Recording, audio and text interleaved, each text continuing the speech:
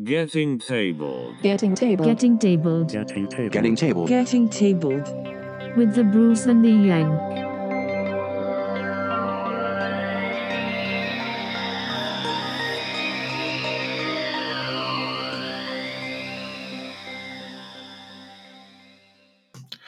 Hello, future people, and you're listening to episode 3 of Getting Tabled with your host, the Bruce.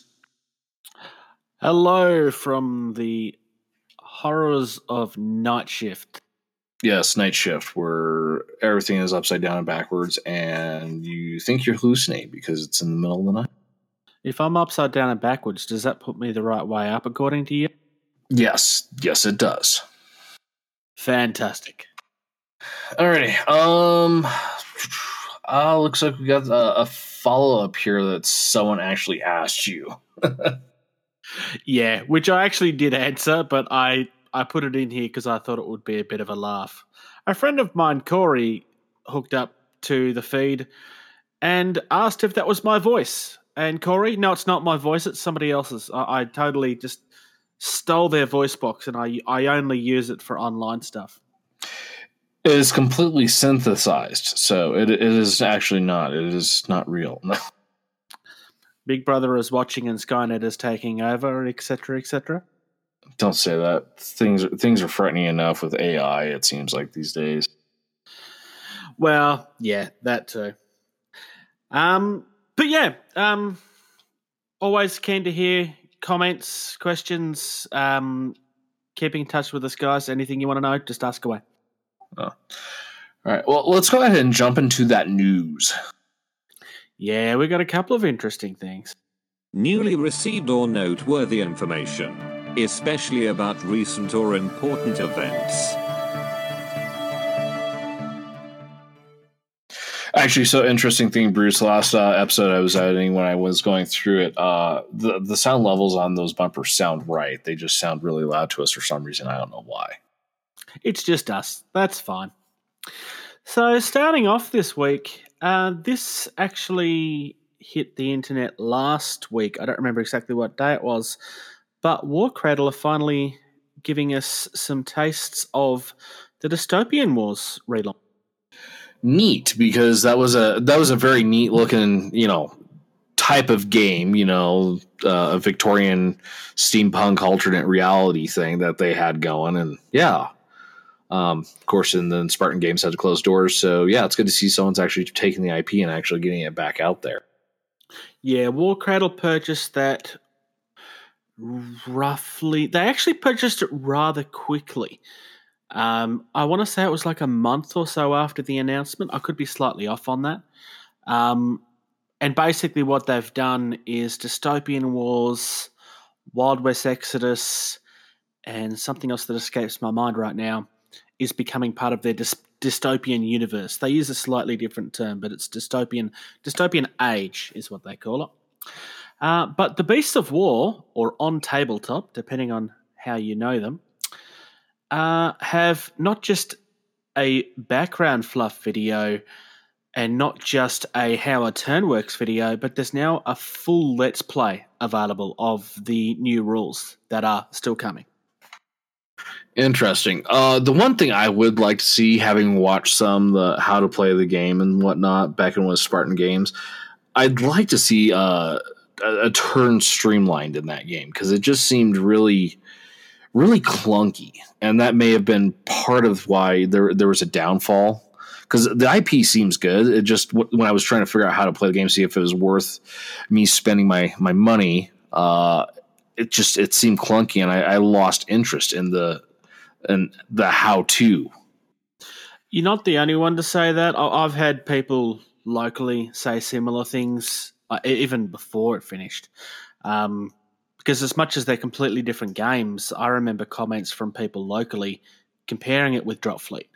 I guess aesthetically they're completely different, but the ocean and space, I guess, are going to share some similarities, maybe. It's probably a stretch, but they definitely look like they're trying to streamline it. I've never played the original. I'm sorry. I just never played it. I looked at the models a few times, but I just never had a desire to pick it up. I'm not going to lie. I do like what I've seen of this so far. Whether I'm going to invest or not, I don't know. I'm already playing Wild West Exodus, so I definitely have an in. I'm just going to wait to see what happens. I have enough games that I don't play as it is, quite frankly. That seems to be a lot of people's problems is, they have a lot of games that they don't play, or they just don't have time to play the games that they do play, or et cetera, et cetera. Yeah, I mean, I've been saying for a while now that I do a lot more hobby than I do actually play. Some of that is because with the rotating roster the way it is, I'm not always going to be available for the right time. But other times I just feel like painting. I do what I can. And there might be some to that. Something we'll mention here briefly because, well, it is a thing. But next up on the list is pre-orders for the Henna Knights for Slaanesh have gone live. Full Keeper Secrets has been revealed. It's we've seen previews. So after X amount of time, we now have pre-order, and after pre-order, we'll have shipping, and then we'll have just normal retail sale of it. It's very cut and dry.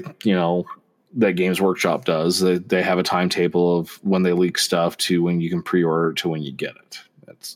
It's nothing new. It's new models now. Yeah, pretty much. I mean, yeah, there's the only, like, we've seen the full kit of the Keeper of Secrets now. There's 2 different ways that you can build it, because there's actually a named Keeper of Secrets. The name, I can't remember the name right now, but it's slightly different look. Still looks gorgeous.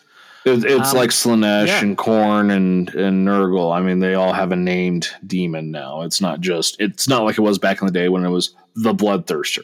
Now there's a named Bloodthirster. So of course they're going to have a named Keeper of Secrets. So not a huge surprise there. Does Tzeentch have a named one? Yeah, it's the same kit. It's something different than Tzeentch. I just wasn't sure if they had a named one or not. I knew that you could build multiple versions of it. Look, I mean, I've said this last episode. I love the look of the Slaanesh stuff. There's no way I'm buying any of it at this stage because I'm getting into my Skaven, and I still haven't played a single game of Age of Sigmar. I'm not going multiple armies yet. But it looks gorgeous. I don't know. If I were going to spend the money, I'd spend more money and do the Forge World one, because I think the Forge World Greater Demons, I think they just do look better. Oh, the Forge World ones are amazing.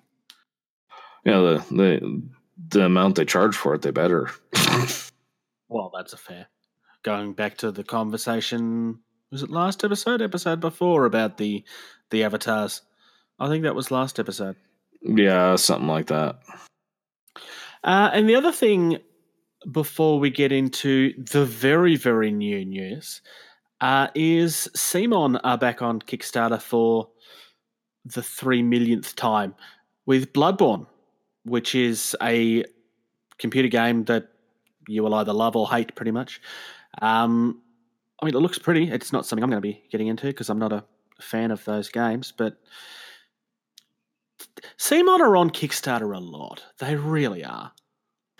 Well, ever since the creation of crowdfunding and crowdsourcing and stuff like that, why use your reserves of money to work on, develop, and build a new project when you can get people to give you a bunch of money to do that for you, and then you develop it and launch it, and they get a copy, and then you have a new retail product that people who aren't following Kickstarter or who aren't the gigantic fan are, when they see that product, then are going to be like, oh, and then they'll buy it, and then they start making more money again. So,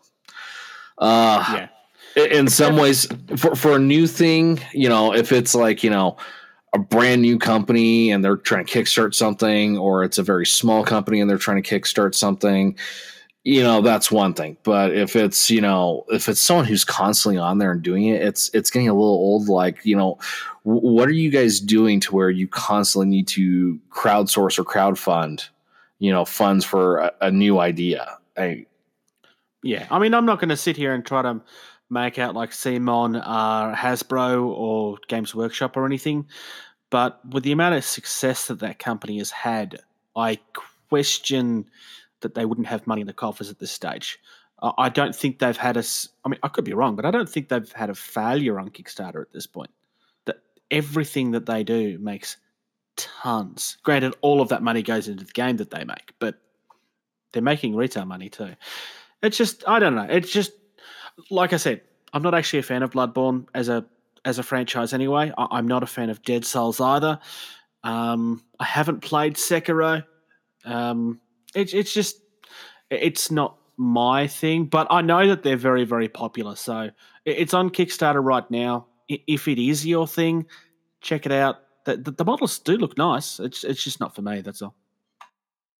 And then you have some breaking news, correct?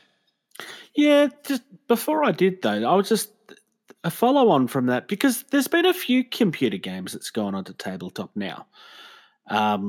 Over the last couple of years, it seems to be happening more and more frequently. Can you think of any video game types that wouldn't work on tabletop? My first thought was going to be first-person shooters, but I know that there's a board game out there that does it really well. Well, and you just do it Zone Mortalis. You have you are as the first-person shooter, and then you have someone else running the board for you, or something like that. I don't know.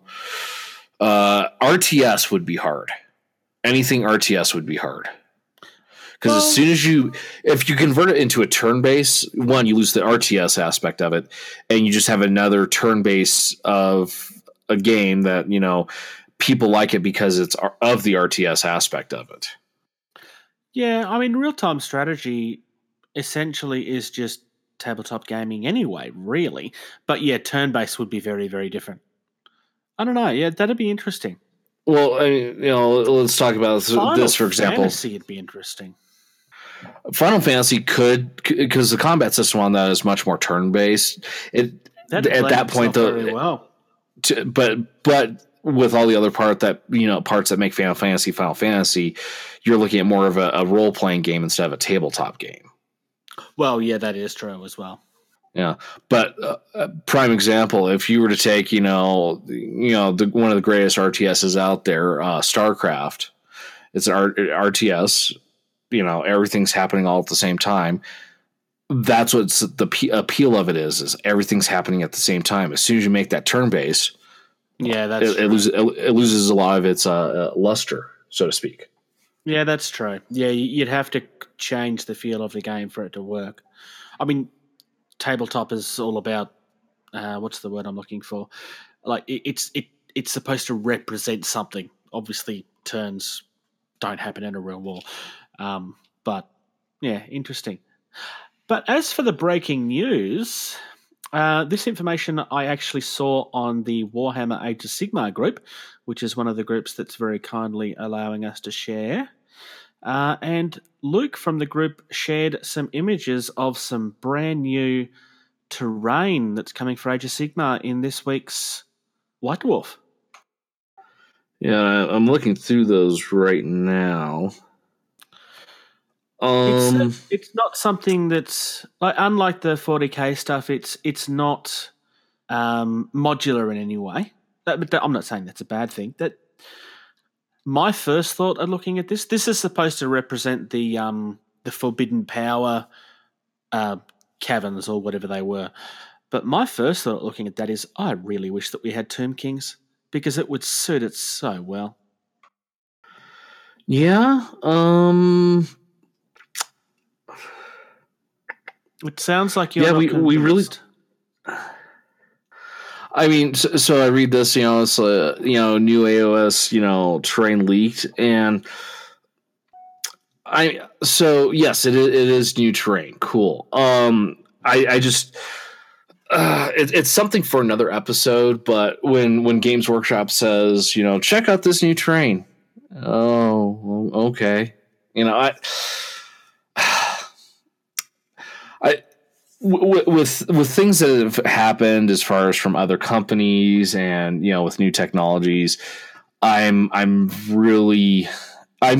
becoming more and more underwhelmed by Games Workshop terrain, and that's something for another episode. I'm not going to delve into it too much right now because there's multiple aspects that they're trying to do with this, and I don't want to crap on some of it because some of it is a cool idea, but I'm not feeling terrain anymore these days from Games Workshop. Look, to be fair, I don't actually disagree with you. I do like what they're doing with this, but realistically, most of what I'm looking at here, people build at home with foam for a matter of dollars. But then in saying that, not everybody wants to spend the time and build it themselves. Some people just want a kit. So. Oh, and that's what I'm talking about with some of these kits that are out there and available. I mean, let's be honest. Even with, printable scenery with their 3D you know stuff. We are going to talk about it because we're talking about something that's very closely related to this. So we're going to talk about it in Game Talk. So, but yeah, awesome for sharing this new breaking information and whatnot. I'm just we'll talk about Game Talk because it's very under. Yeah, no, I get that.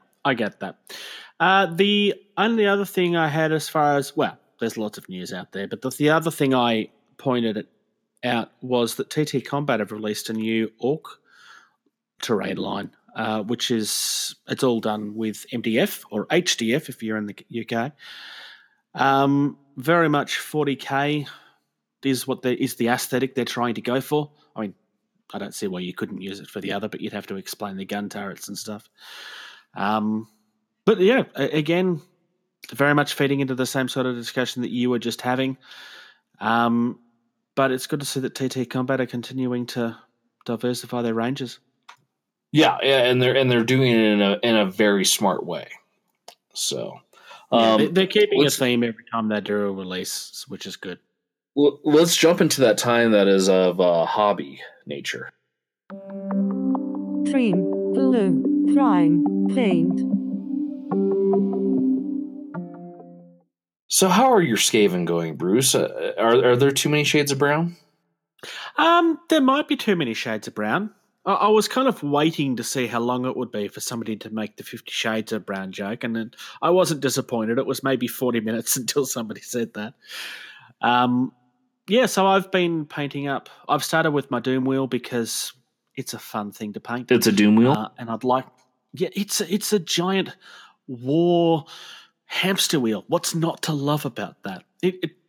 It's one of my favourite things from Skaven. It always has been. I decided to start there. I have God knows how many Skaven to paint at this stage. And yes, this is probably putting it off to some extent, but I wanted to start with something fun. Something to help keep me motivated. Right, yeah. From what I saw, it's looking pretty good. What I would recommend if you do another Doom Wheel is which I will. So do like a fourth of the panels and then have like a very, very differently colored panel of wood. And then go like a third of the wheel and do like 3 of that very different color panel of wood. Like it's been a repair that's been done. Oh yeah, I like that. So kind of randomize where this different color is at. Like have them fairly uniform, but then, like a random one throwing out, or then a random 2 or 3, and then, and try to keep it as random as possible. I know by, trying to do it random, you inadvertently make your own pattern then, which is exactly what I've done. Yeah, but if you try to keep it random, so like do 4, then do 1, then do 7, then do 2, and then I don't know how many panels there are, and then do that drastically different color, like it's a new piece of wood. It's not as soaked with muck or mire, or have them be slightly like an in between color. That way, it looks like it's battle damage repaired kind of thing. Yeah, I might dry brush the second one with a slightly different color too. Add a little bit more grey into the actually change up, because the dry brush on the first one is all the same color, which is Andrew dust for people that's wondering. But on the second one, I might change that so that it's a different color depending on what panel you're looking at, so that it is different. The idea with the first one was that they've just grabbed whatever wood they can, and which is essentially what a Skaven would do, let's be honest. But yeah, I'm just having fun with it at this stage. Well, despite the Skavenness of the Skaven, at some point when they were building that Doom Wheel, they had the resources to build the Doom Wheel. Hence, that's why they have a Doom Wheel. That is and true. At some point, through the, weeks of fighting and stuff like that, something's going to break and they're just going to use a local source tree and chop that down and repair it and keep going. And, a couple panels will break like a week later and they'll use what's there locally. And the one that's been repaired is absorbed some stuff and is a different color. And yeah. I think I have to buy a third Doom Wheel. I just had an idea. I have to have one that's battle damaged. Like they haven't fixed it yet. I've got an idea for a super cheap, kind of Doom Wheel. I'm listening. I don't know if it's cheap. I don't know how much hamsters cost in Australia, but just buy an actual hamster wheel and put a hamster in it. And I might pass on that. Rodents have that smell, and I'm not a fan of the rodent smell. Plastic rodents don't have that smell. It's quite nice. Yeah, fair enough. What about you, George? How's your desk organising going? I'm looking at a lovely picture here. It is continuing to go. I've got a couple more pieces. I don't know if you notice there. It's called a work in progress case. And look, there's a big work in progress. There is a big work in progress. How much is the shipping setting you back on this? Oh no, that's right. You found a local supplier. Yeah. That's why I'm doing little bits at a time because the shipping isn't too bad. I mean, it's CNC cut MDF, so it's heavy. As far as shipping stuff goes, it's just not as heavy as shipping it from Poland, where the company is based out of, and having to do a minimum weight order in order to get it sent from Poland to here. I'll let a distributor do that bulk weight, and then I'll do the little pieces here and there. Yeah. I think that's the way to go. The one thing I'm finding is that, unfortunately, since I am switching over to more of an eyedropper style of painting, so that push my painting skills instead of just having how many different pots of GW paint do you see there? Can I make a suggestion? And it's a suggestion that I know that I'm not the first one that's going to say. Yeah, what's that? Go to Amazon or go to eBay, get some empty dropper bottles, transfer it across. It's actually really easy to do. That's not a bad idea. At least for the paints that's not dead yet. Well, none of my paints are dead. There's just varying levels of paint in them. Like White Scar, I go through that so often because that paint just falls apart like crap. Part of the reason why I want to move away from some of the GW stuff. My personal advice would be never to buy anything vaguely white from GW/Citadel. And I mean, no, I'm dead serious. My genuine advice is to avoid anything even vaguely white from that company, because they don't have a good product in that color. Not at all. It's all terrible. It all comes out lumpy, brand new from the pot. I have brought several pots, and I'm not exaggerating, several. I've had one thing of, what's the witchy skin color called? I don't know. Whatever the really, really light skin color is called. I've had one pot of that out of 4 or 5 that was genuinely fine, straight from the pot. I have never had a White Scar that's good. And whatever the other base white that they've got, which escapes me right now, is, in my opinion, the worst white on the market, hands down. Yeah. Some of the paints, it's just like, ooh, when I'm finishing up that hero, or it's like I need this for this specific one look, you go buy the pot, you dry brush that on, you hit that detail, and it sits there. So do I want to buy a dropper just for that paint? Do I want to, some of them like Lead Belcher, I'm on my 5th pot in 2 years because it's Lead Belcher. It's literally the perfect silver to do so many things with, whether it's a dry brushing or a basing or it's amazing. They have some colors that are absolutely phenomenal. Rakarth Flesh is an amazing color. I've never found a color that's quite the same. Vallejo have one that on the paint charts gets matched with it, but it's not the same color. I think it's cold gray or something, but it's not the same color.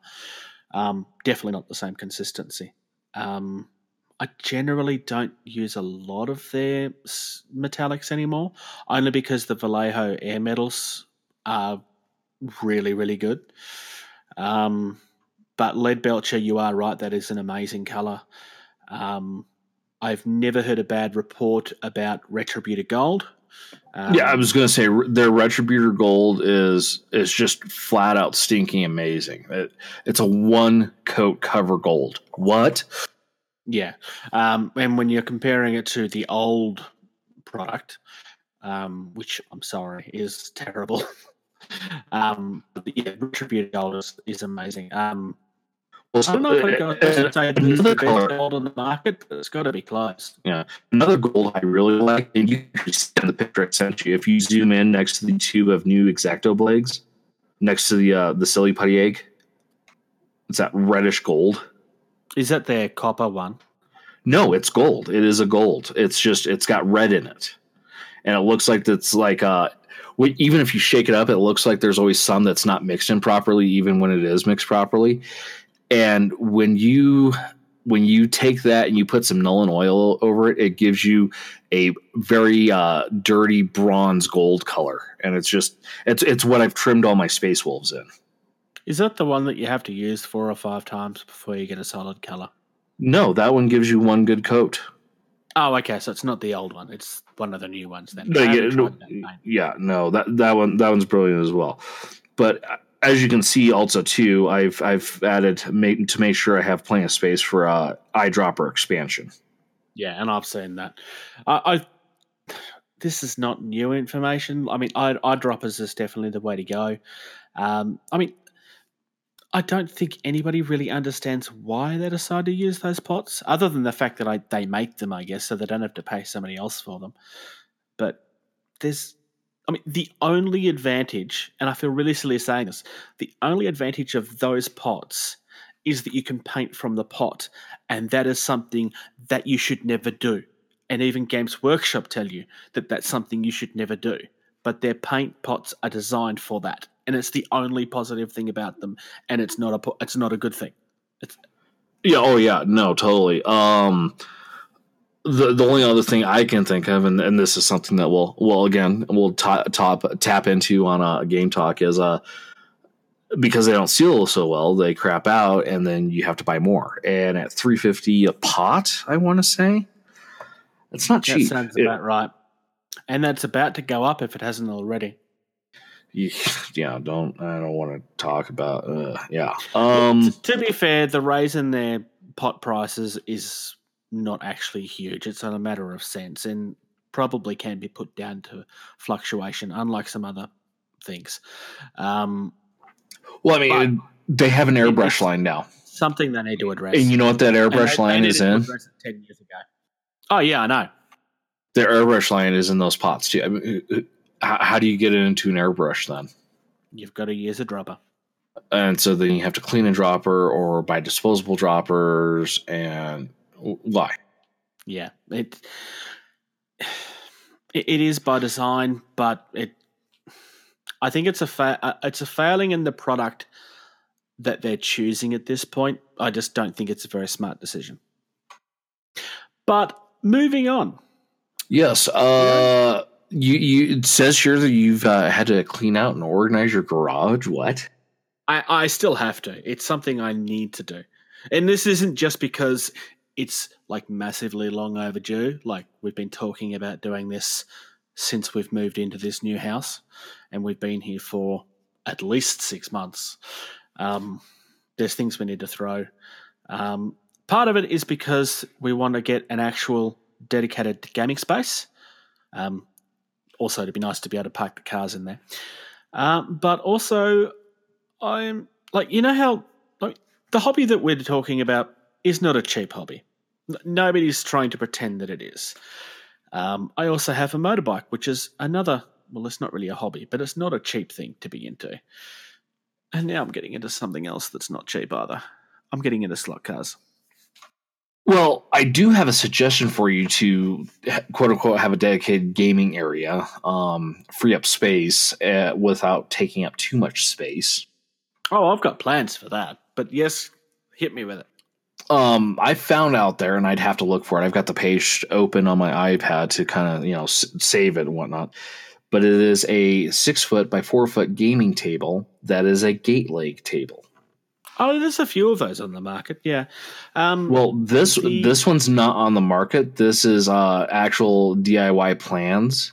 So you buy the lumber, you cut the pieces, all that stuff, et cetera, et cetera. The problems with the ones I've seen on the market, one, none of them are really that stable. And two, the ones that are stable, they're not 6 foot by 4 foot or however many meters you people use. Yeah. Well, we would go by feet. I would just have to do conversions, but yeah. The other issue with a lot of the ones that you buy on the market is you're really paying for the convenience, which is fine, but you're paying through the nose for a lot of those products. Well, that's why I'm saying the DIY plans, because the only thing you're really out is your time. Going and buying the lumber to do it. Lumber is relatively cheap because it's one of those things that it's a necessity. It's not a luxury like the game is. It's a necessity for maintaining structures and, stuff like that. So, yeah. Yeah. See, the plan I have at this stage, the main hardware store in Australia, Bunnings, have fold-up tables that are not designed for gaming. And, I mean, it's metal legs, plastic tops. So they're not immovable by any means. But they have one that's 6 foot by 2.5 feet. So I can buy two of those to get a 6 by 5 foot table, which means you've got room for your stuff as well. I would probably end up buying a third table to put on the end because the racing track is going to have to be larger than a general gaming table. But that would be 3 tables folded up at the side of the garage that I then set up when the car goes out. And I can do that for less than $100, which would be a lot cheaper than the table that I'd build. I suspect. I could be wrong, but I suspect that. So then another suggestion then too, Bruce. So you can get sheet goods, and I think it's 4 by 8 feet. Is that? I know I can. I don't know about you down there. I don't know what your denomination is for a sheet good of like plywood or whatever. Yeah, we can get plywood. I don't know the exact size of the large. I know it's not as cheap for us as it is for you. Not that it's a cheap product, I would say, but I'm looking at $50 a sheet for a 4 foot by 8 foot 3/4 inch. So that's like I guess what, $70 ish for you. Yeah, I'm pretty sure ours is more than that. But give me a second. Well, so here's the thought: you buy one of those 6 foot by 2.5 foot tables, right? And you stick this sheet gun on top of it. Okay. And then you measure, lines and everything, get it centered. And then you take, your equivalent of a 2x4 running the length of the table. Right. And then, so it won't slide left or right off the table. You cut it long so that it's longer than the table. And then you cap off the 2x4. And so you have a pocket for the table set into, and then you just run a couple of stringers out from the 2x4 to, make the edges more rigid and stuff like that. And it's not just floppy. And then you can pull it off, put up against the wall, fold the table, and then you just have one table. Actually, this is not as expensive as I thought. It's still just difficult to move on a motorbike, though. Oh, it's impossible. I'd have to get my mate with a trailer, but that's fine. Depends on how thick I want it, obviously. But there's one I'm looking at here, which is 17 mil thick. What is it? That's 1.7 centimeters, so half inches. Is that about? It's 2.5 centimeters an inch. It's 0.66 of an inch. But so just over half an inch. Yeah, pretty much. And that's 8 foot by 4 foot, roughly. It's not exactly that. For $80. There you go. So you have a 6 foot by 4 foot, table with a 2 foot section on the end. It's long enough to where you can build it so it it has a little, 2x4 pocket or whatever that you set on top of this folding table. It's not going to slide off the table, and you add some table down. Well, yeah. Yeah, that's my plan at this stage. Building an actual table out of wood would cost me a lot more than just buying the cheaper tables. But at minimum, I'm going to have to do something like that anyway to flatten out the tables, which is fine. I have plans for that. That's fine.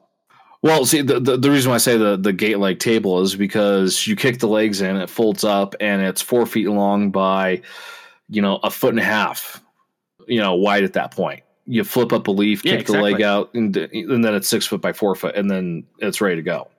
It's lightweight. It can move around. You can pick it up and move it inside if you need to, because it's a much smaller, more manageable thing, I guess. I don't know. Yeah, I'm probably going to wind up building one. Just keep it inside because I have a drastic change in climate where I live, and so playing in a garage is not an option for me in the winter. Well, no, that is a good point. I mean, it's not always going to be an option here either. I mean, we do have a kitchen table, but it's not quite big enough. But we could, whatever it is that I'm building, the 6x4 section could easily be dragged inside. It's not that hard. But yeah, that's my big changes at this. Well, you're actually doing some hobby. I'm making my hobby space nicer, and you're coming up with other ways to continue to game. So I think we're both successfully hobbying at this point. Yeah, I mean, to be fair, you need to be home first before you can do any hobby, which is not happening a lot for you at this point. Well, I mean, we're recording a couple days late, FYI, folks, because, well, I got out of town and I did some stuff, so it was needed. You're a dirty stop out. Yeah, whatever. But yeah, things are moving along. I actually have done hobby. It's amazing. All right. Well, let's move on to the game talk. Sounds good. Talk nerdy to me. So now here's where we start getting, was it controversial, venomous? Much, yeah. Yeah. Look, venomous is probably appropriate, but I don't know. And again, this is it's a controversial topic, but it's not a new controversial topic. But for people that hear the Australians moaning about this all the time and get sick of listening to it, let's have a conversation about the price gouging that GW continue to do. I'm going to say internationally because it is affecting the US as well. Maybe not as bad as us, but it is affecting the US as well. Well, so it does affect the US, but if you look at how businesses dealt in the US, done in the US versus other parts of the world, it's much easier to get away with, despite having, I would say, probably a larger base of consumers. Yeah. I mean, to some extent, I feel that some of this blame has to go back on the consumer as well, because realistically, we should have been jumping up and down about this 15 years ago. Some people did, but not enough people did, obviously. And it's kind of too late to complain about it at this stage. But the example that I've used here is the price of the Keeper of Secrets, which, if you're in the UK, costs you 85 Great British pounds, which is $109 and 92 cents as of about 30 minutes ago. It still is. I just checked. Call it 110. Keep it simple. $110. Yeah. And $156 then in Australian money. So that's a direct comparison. As opposed to the actual price of the model in the US is $140. I don't know if that includes tax or not. I assume it does. I probably not, because that's done when you check out. Yeah. In Australia, it's $230, which does include tax. But it's also worth noting that the price I'm quoting for the UK includes their taxes as well, which is a 20%. The equivalent of a GST, goods and services tax. So that's a $30 markup in the US in your local currency and a $75 markup in Australia. It's nowhere near the largest markup that we've had here. Some of them are approaching $100 on a regular basis. And this isn't... Look, is this sour grapes? Yes, of course it is. The thing I find amusing is they don't even try to hide it, because I can get... This information I got is directly on their website.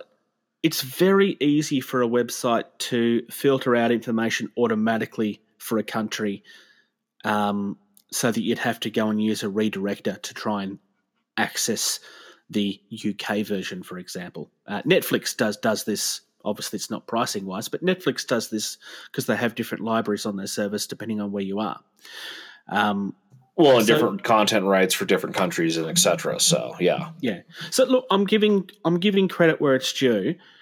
GW could work harder to hide this information from the public, but they allow us to view it. But the markups that they are continuing to do, granted, some of those markups, they have shipping costs that need to be paid, they have taxes that need to be paid, but it's nowhere near this much. It is a direct price gouge because they can get away with it. Well, and so we talked about this last week. Forge World for the longest time, everything on their site was listed in the sterling pound. Everything. Yeah. You could buy it in the sterling pound, pay for the shipping in the sterling pound to the country of your choice if they could ship to it. Obviously, if you live in North Korea, they're probably not going to ship to North Korea because, well, yeah, it's North Korea. But so transfer sheet for my Space Wolves, I went with the Forge World one because they're red and not that, gaudy black and yellow, that we see so often in 40K. And for the way I did my army, the red was much more aesthetically pleasing. Well, they changed the website to where, you could, pull it up, for your country. And just automatically right off the bat, the transfer sheet was $5 more. Yeah, which is not as big a difference, but it is when you realize that it's nowhere near that sort of price because it's not an expensive product. Yeah, it's a transfer sheet. It was $25. The transfers are nice. It's a large transfer sheet. Okay. But because of the country I live in, you're charging me $5 more now. Yeah. Okay, why? And a lot of that has to do with, and I'm going to say, the way that, America operates, as far as capitalism and taxes and stuff like that. We are not taxed nearly like other countries are. Not nearly like. And so when someone is making enough money to, support a hobby like this, they're going to have more of that money. So Games Workshop, let's be honest, they're a business. What do you do when you're in business? You're there to make money. Yeah, and they should be making money. That this is not about game. This isn't about Games Workshop shouldn't be making a profit. Damn right they should. They are a business. They have a community that's willing to pay the money. They will put the prices out and test the market to the level where they're making as big a profit as they can without turning away too much of their fan base. Now, they have lost fan base because of this over many years. Like I said, this is not a new argument. This is a very old argument at this point. But likewise, there are people within the fan base that will defend Games Workshop on this as well. And I'm not going to sit here and say that they're wrong. The minimum wage in Australia, this is the argument that gets used all the time. The minimum wage in Australia is much higher here than it is in the US. And it is a legitimate argument, but it still doesn't attribute to a $75, $80, $100 difference in a product. Yeah, no, for sure. So real quick, and we'll add it out the stat space. So I want you to go to the Games Workshop site there, Bruce, and I want you to put in get $173 US worth of terrain. I've done 178. 178. Okay, what all do you have there, Bruce? I've got the Sigmarite Mausoleum, which in my opinion is still the nicest kit that they have. It's also one of their oldest. the Baleford Realm Gates, which, for the record, I don't like, and the Ophidian Archway, which is fine. Okay, so that's 3 pieces of terrain you got there? Yep. Though technically the Sigmarite Mausoleum is 2 kits, but they've just combined them. Okay. If you want to be technical, there's 2 gates in the Realm Gate thingy.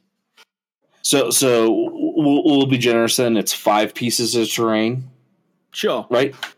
Okay. And how much of a 4 foot by 6 foot could you cover up with that terrain? It's going to be a very boring table. The right. Sigmarite Mausoleum is like an A3 piece of paper, maybe. I'm probably being generous there, though. Super generous. I don't think it'd be anywhere near that. Okay, so I'm going to send you a link. You're going to click on the link. For $173, you get this entire kit. Now, this is made for Infinity, which, let's be honest, Infinity is close enough in scale to use for Warhammer, 40K or Sigmar. It's exactly the same scale. The only thing you'd want to do would be to gribbly it up a little, because this is all designed to be like clean and neat and tidy, and that's not going to exist in the 40K universe. Well, it could, if they're setting up a new command post or something like that. For those of you wondering, I've linked in the Comanche Arapaho position from Corvus Belli's Infinity line on War Arsenal. Really Which is great a gorgeous set. line. I've looked at this before. Yeah. So let's look here.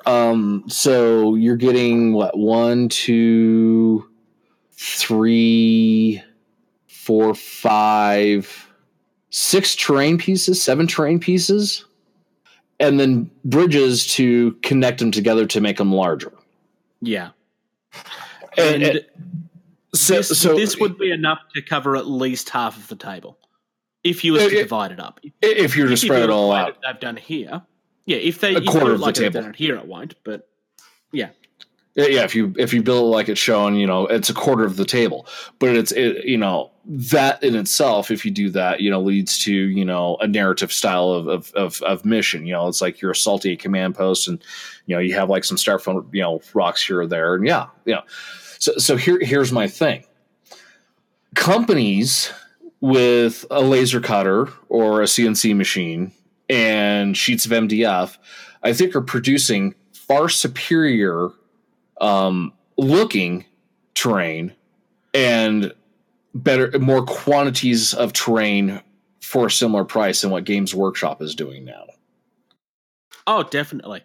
And quite frankly, Warsenal are nowhere near the cheapest in this regard either. You could do much cheaper if you want to look for it.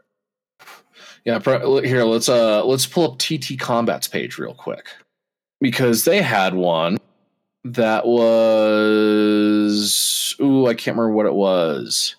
It would work for here, Streets of Venice. So for 150 pounds, you could get this little Venetian quarter. You could probably fill up half of a 4x6 fairly easily with that. Yeah, easy. All built into one, as it's pictured here, half of a table. So if you were to spread it all out, that's more than enough terrain to do an entire 4x6. Oh, it's 150 pounds. So what is that, like $180 for me? $200 for you, or $240 for you, probably. Something like that, yeah. Why speculate? Let's do it right now. I'll got one for you. Knights of Dice, which is an Australian company that I highly recommend, but that's beside the point. Sell a City Ruins bundle. Send me a link. Send me a link. I want to look at it. Much more simple buildings compared to what we were just looking at. But 157 Australian dollars, which is the better part of 110 US dollars. It's a full 6x4 table. Wow. Yeah. They have other bundles there, which is for smaller tables too. See, like I said, this is where Games Workshop, I think, is falling way behind on the curve on stuff. Even at the simplistic level of this cutout and assembly for these, in some ways, I think this looks way better than anything of the Games Workshop stuff. Okay, granted, you've got some of the Gothic towers and stuff like that they do fit the 40K universe, and they're pre-crumbled and stuff like that. You know how you could get some great wear on one of these buildings to make it look more of the 40K universe, Bruce? You know the simple, fastest way to do it? Break it? Easier than that. Some petrol and a flame.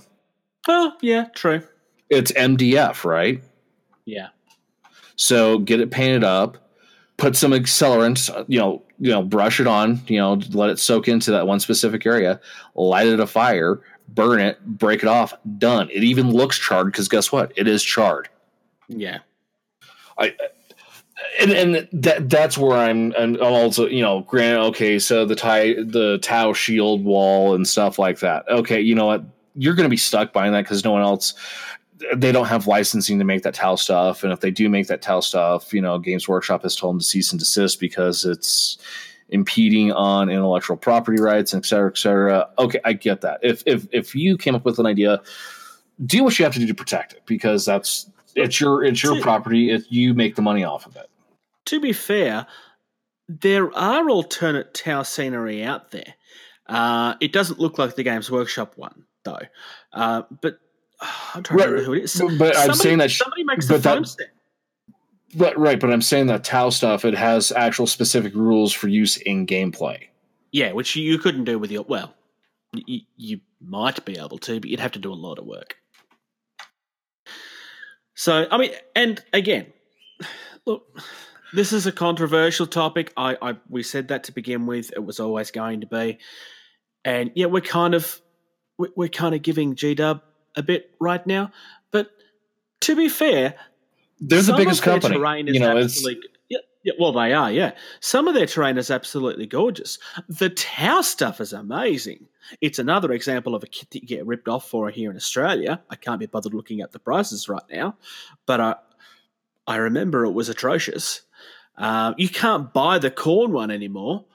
I will put my hand up right now and tell you that I hated the look of it because I'm sorry, I just don't like the aesthetic.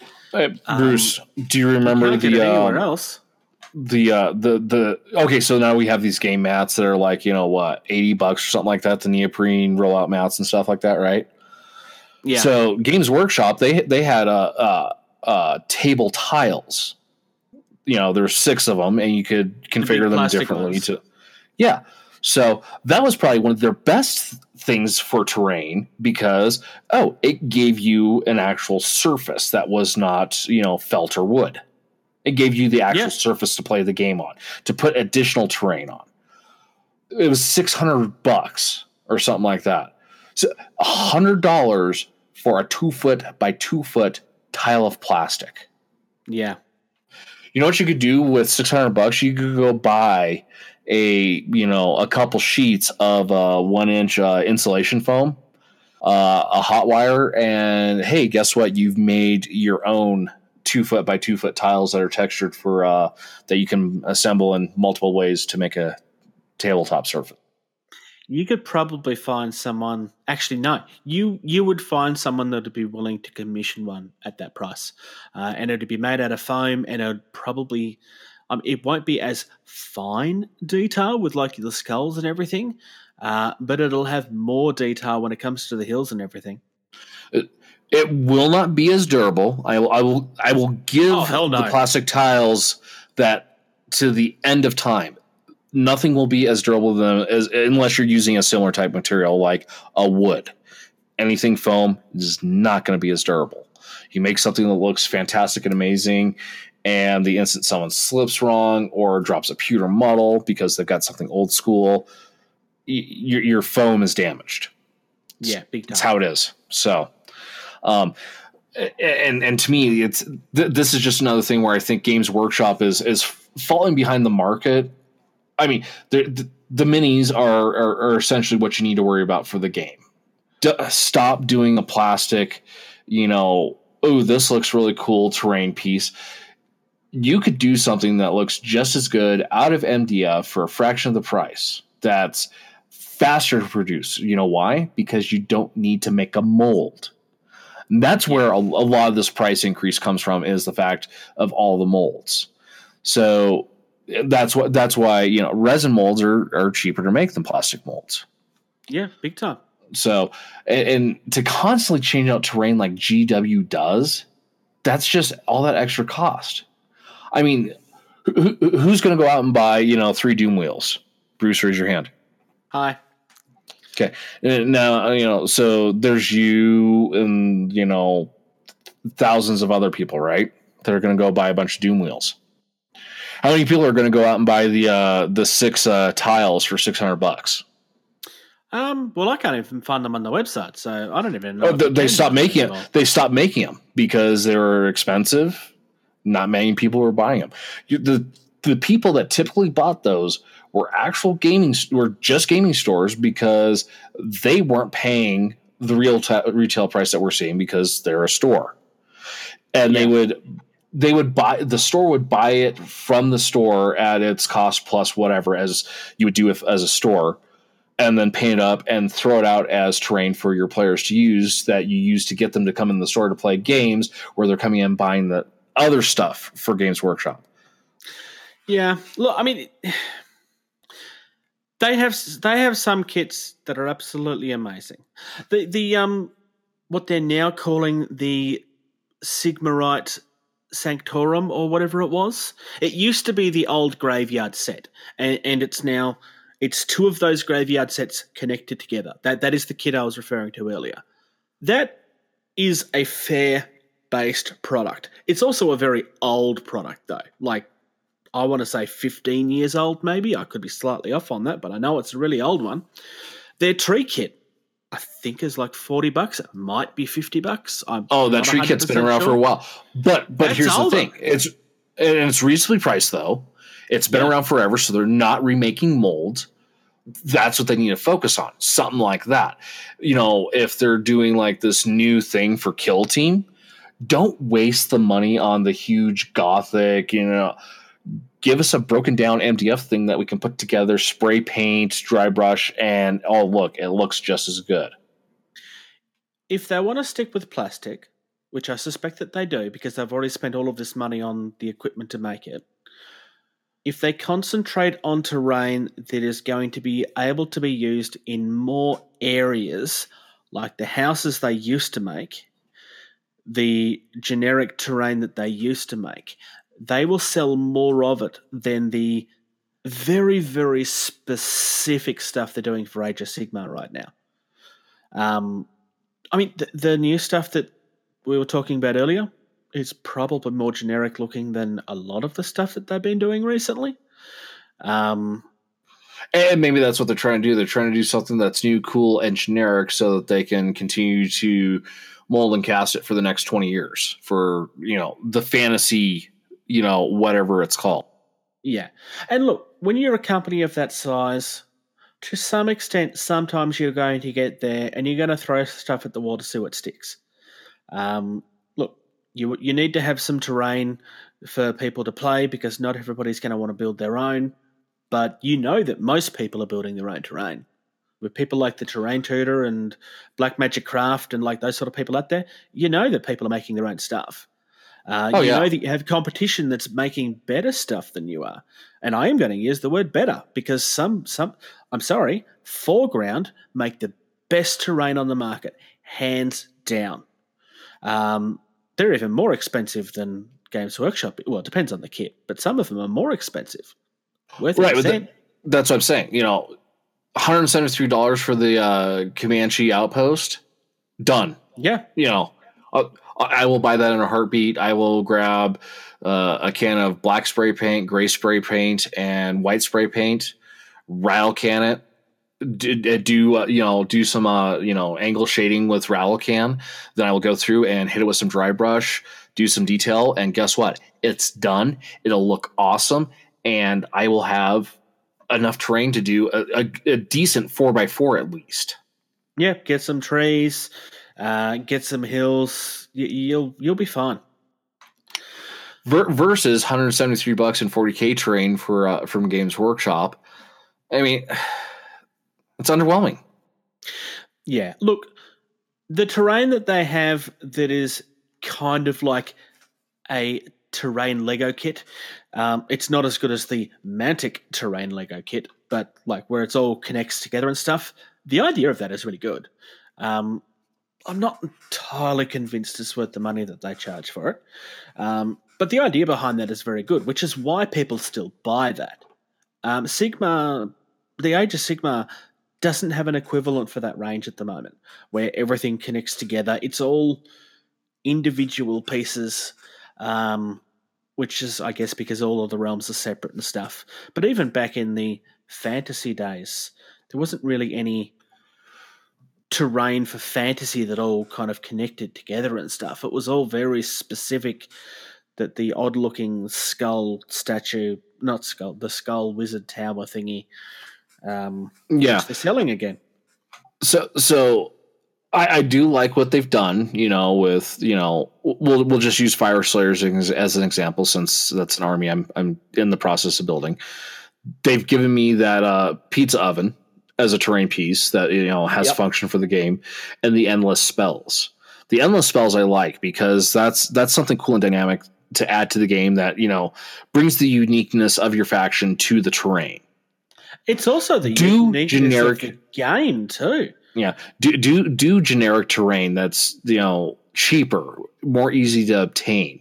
I mean, right now there's so much out there specifically for 40K type terrain that the market is saturated. If these companies are making money, great. The War Arsenal, I mean, the guy's doing fine. I mean, he went into Infinity. He's licensed by Corvus Bell. I mean, he's got their logo on it. He's got their permission, so they approve of his stuff. Corvus Bell is approving of TT Combat stuff that they're going to be making.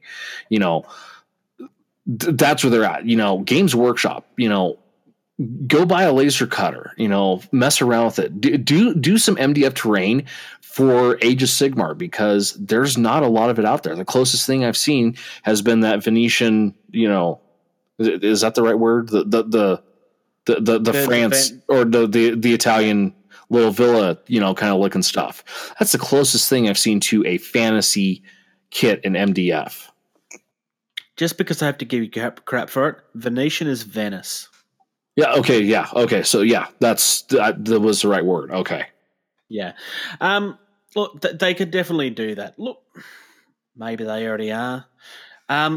Games Workshop are in a situation right now with, look, I'm sorry, but with 3D printers going the way that they are, nobody's going to be buying plastic terrain in a few years. Well, absolutely not. Well, the fashion specific. Right, the fashion specific, like my pizza oven. People will buy that. The endless spells. People will buy that. Some, thing of skulls and whatnot that's just a generic terrain piece. No one's going to buy that because someone will create a CAD file, they'll upload to Shapeways, and you can order it from Shapeways. It gets printed, it gets shipped to you, you paint it, done. Pretty much.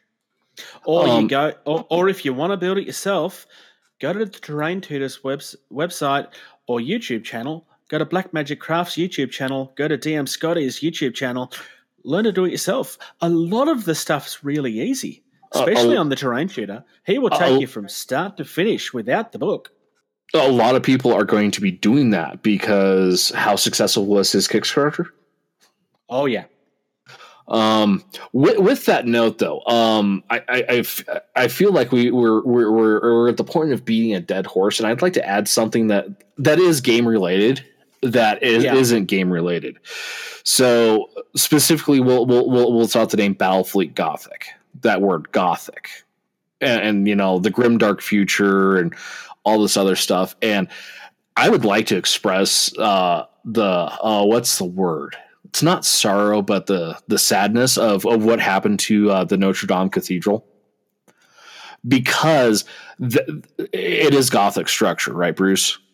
And yes. that has inspired a lot of appearance, a lot of imagination that we see towards a lot of these, fantasy-based things that we do enjoy and play. So I'd like to mention that tragedy that happened of not only just a huge historical, landmark, for the world, specifically the people of France, but just, the inspiration that it has brought, thousands upon thousands of people, artistically over the years. Yeah, that's fair. Artistically, I'll give you that. Yep, definitely. Yeah. So I mean, we had a bit of a controversial topic. We try to stay away from the negative stuff because we don't want to just bitch about everybody. But I felt it was a conversation, and I actually suggested this. I'm putting my hand up to say I'm guilty on this one. It's been a bugbear of mine for a while, but as I said, there's people that'll defend GW on this, and that's fine. But there's a lot of people on the community that need to understand that there's a reason why, and it's not just Australia, by the way. New Zealand gets screwed over by this as well. And I know that we're not alone in that. There are other places in the world. I've only concentrated on us and on the US because, hey, that's where we are. Right. Let's be honest. If we're going to talk about gaming markets, we're talking about Europe. We're talking about, North America because Canada, some Mexico, Australia, and it is growing. I will say this: Games Workshop is making a very healthy attempt at growing it in the Asian market, and they are being successful because, well, they're still continuing to make the product for that. Which it's that you buy it's like the booster pack, where you buy it, you don't know what's in it, you open up, and there it is. Oh, the Space Marine stuff. Yeah, and it's easy to build stuff, which I can't stand. But for the market they're going into and what they're doing with it, it does fit, just and that's, having been in Japan, they love that kind of thing over there. They love that, that mystery and I got this, and then they get all excited. They've done their research and they're doing a lot for the community, despite, what they charge for their product. And this just happened today too. The most recent FAQ was released, which lots of people are flaming about that. Lots of people are upset about that, but hey, you know what? Games Workshop is making the attempt to keep the game balanced, to keep everything updated and whatnot. How often did we get FAQ from, Hawk War Games / TT Combat with, Dropfleet Commander annually? Fair. And it seems to me, they at least do it twice a year or quarterly. It seems like I don't pay attention to it because I don't play it enough. And someone says, well, in the FAQ, I'm like, all right, cool. In the FAQ. All right. Well, it doesn't do this then. Okay. Yeah. And you spend 5 minutes double checking that they're not telling you fibs.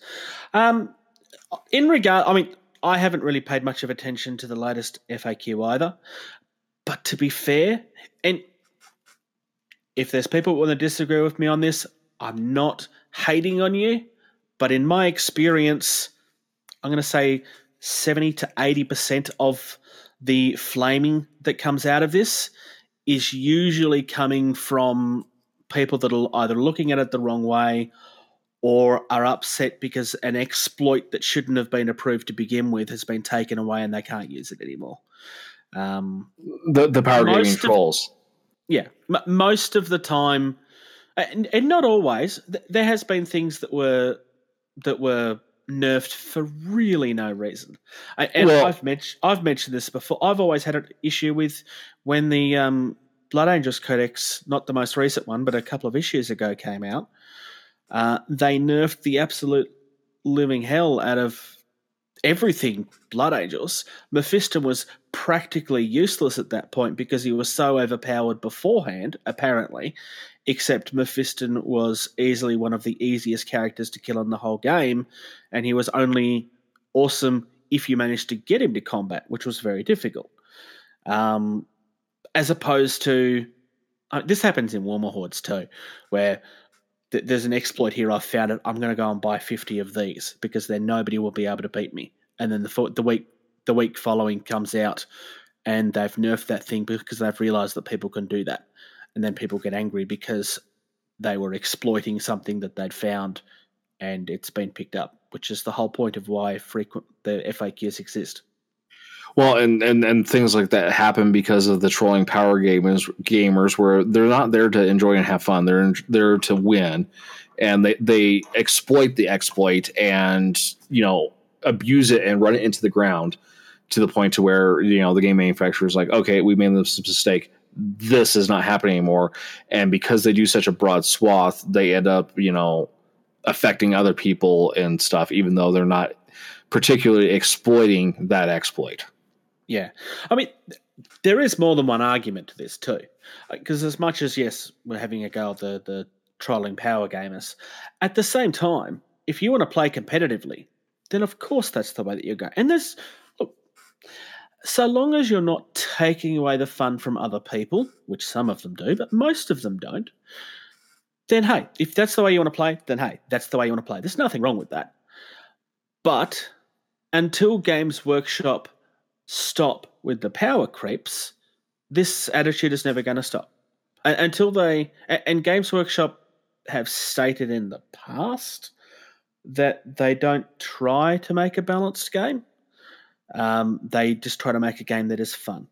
And a lot of people play their games. So, yeah, it is what it is. So, yeah. I mean, the reason I don't play 40k anymore, the reason I got out of it initially was because of the power creep. Because the power creep, to me, took the fun out of the game. Now, that doesn't mean there's something wrong with the game. That's me. I didn't like the power creep. I know other people that love the power creep because it keeps it exciting. You don't know what the next meta is going to be. Meta is a really exciting thing. But you know why I like Dropfleet Commander? As much as we'll go in and say about what's powerful and what's not powerful, and hey, maybe the ECM isn't as good as the other three armies. Hey, maybe I've just completely blanked on the White Sphere, guys. PHR. Maybe PHR are really hard to get right, but that actually makes it fun to me because everything is fairly balanced. Well, and that's where TT Combat is able to do that. Is how many factions are there in Dropfleet Commander? We just got the 5th one now, so 5 factions, right?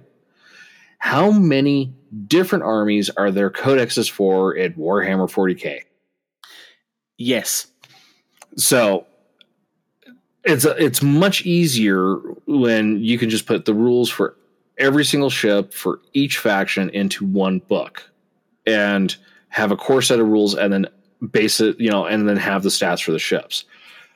When each army has its own book with, its own handful of special rules, there's going to be something where, advantage can be taken of. So, yeah. And hey, we've done a little bit of hate on G-Dub. They released some awesome products. We are both buying into their products at this point. We're not hating on them because we don't like them. We do like them. We just trying to encourage looking at things from a different perspective or trying to go in a new direction. But let's move on at this point. I think we've flogged this dead horse for long enough. Yeah, we've already made that comment. Yeah, we should probably start getting ready to wrap up here soon too. Yeah. Do we have a Yanking the Bruce this week, or are we leaving that for next episode? I think we're going to leave that for next episode because I tried to do a quick search, and right now I don't have the capacity to just make something randomly up. So yeah, I'm pretty prepared for this episode, but like as professional as I try to be, I am here nonetheless to get it done anyways. So I don't know how many times we've shown up to record the Hot LZ and had nothing prepared, and yet we still managed to do an hour of content that people did enjoy listening to. So, well, hey, we just turned what I thought was going to be a 5-minute conversation into at least 20 minutes. Oh, at least 20, 30 minutes, yeah. So, well, do you have any parting thoughts for the folks there, Bruce?